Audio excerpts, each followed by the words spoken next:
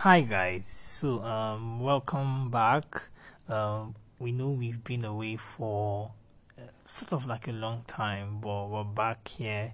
Apologies for the break in transmission with the weekly news on our podcast channel, but we're here for you again as usual. So guys, we stopped. Our last weekly news issue was the 6th of July 1920, and we're here with news from the 16th of July 1920 from the Nigerian Pioneer by Sakitoyi Ajasa. We'll be starting off with news from Jekriland, that's literally Warri and the Niger Delta region. Mrs. G.S. Anderson. Among the passengers by SS Onitsha, which steamed into port on the morning of the 29th, was the wife of Mr. G.S. Anderson, the enterprising agent of Messrs. Miller Brothers Liverpool Limited. We feel too sure that in Mrs. Anderson, Warri Society has a perfect hostess, Doe Anderson. Messrs. W.B. MacIver's establishment at Warri. The big building program W.B. MacIver and Co. Limited is now nearing completion, and Mr. W.C. Fulton, the agent designate, has already arrived and in residence in the firm's new bungalow. There can be no doubt that the establishment of a branch of this old and resourceful West African trading house in Warri speaks for evolution in the trade and progress of the country.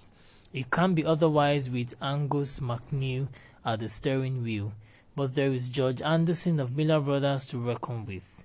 We shall sit on the housetop and watch the contest.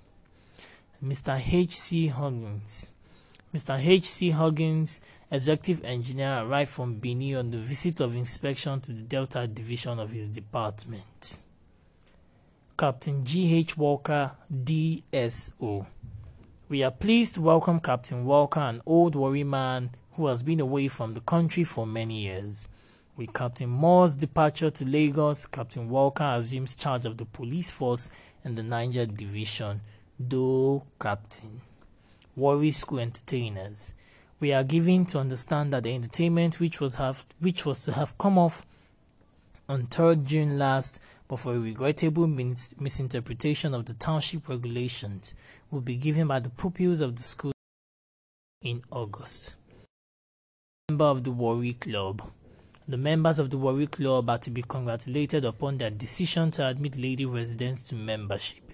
Say what you like, woman is the mother of the world, and any society of civilized men which would exclude or deprive womanhood of a legitimate share in its privileges and advantages is looking, as the crew boy would, trouble.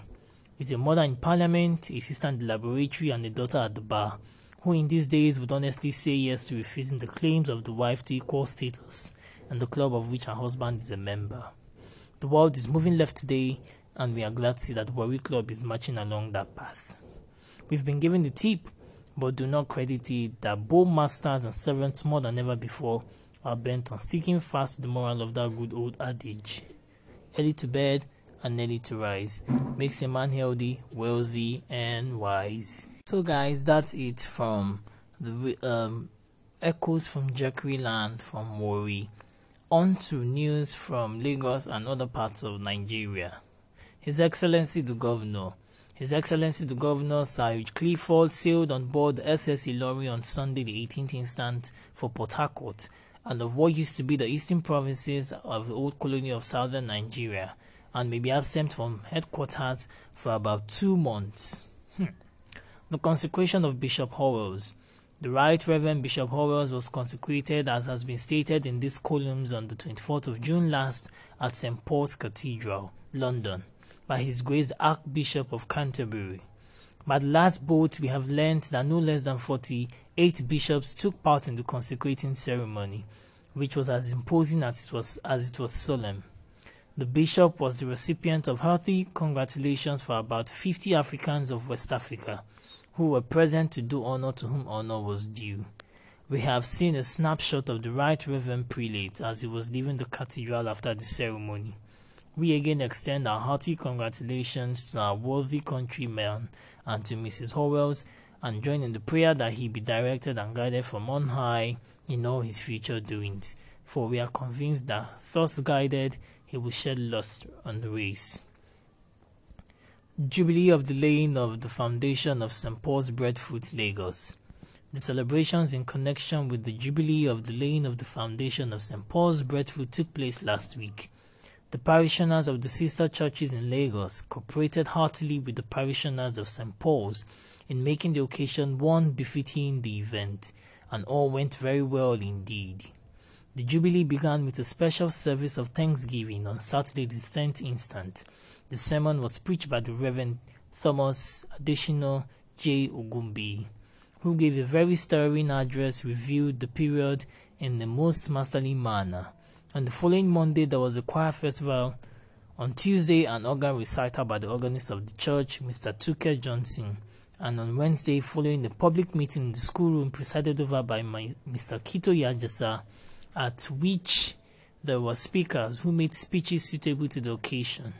The school children were entertained on the Thursday, and so ended the memorable occasion.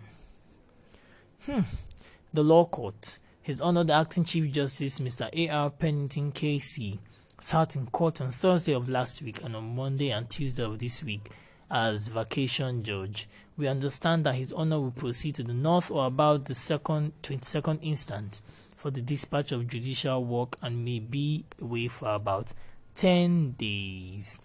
And guys, that's it from Weekly News from the 16th of July 1920 from the Nigerian Pioneer by Sakito Yajisa. See you guys when next we see you. Don't forget to share with family and friends. Cheers.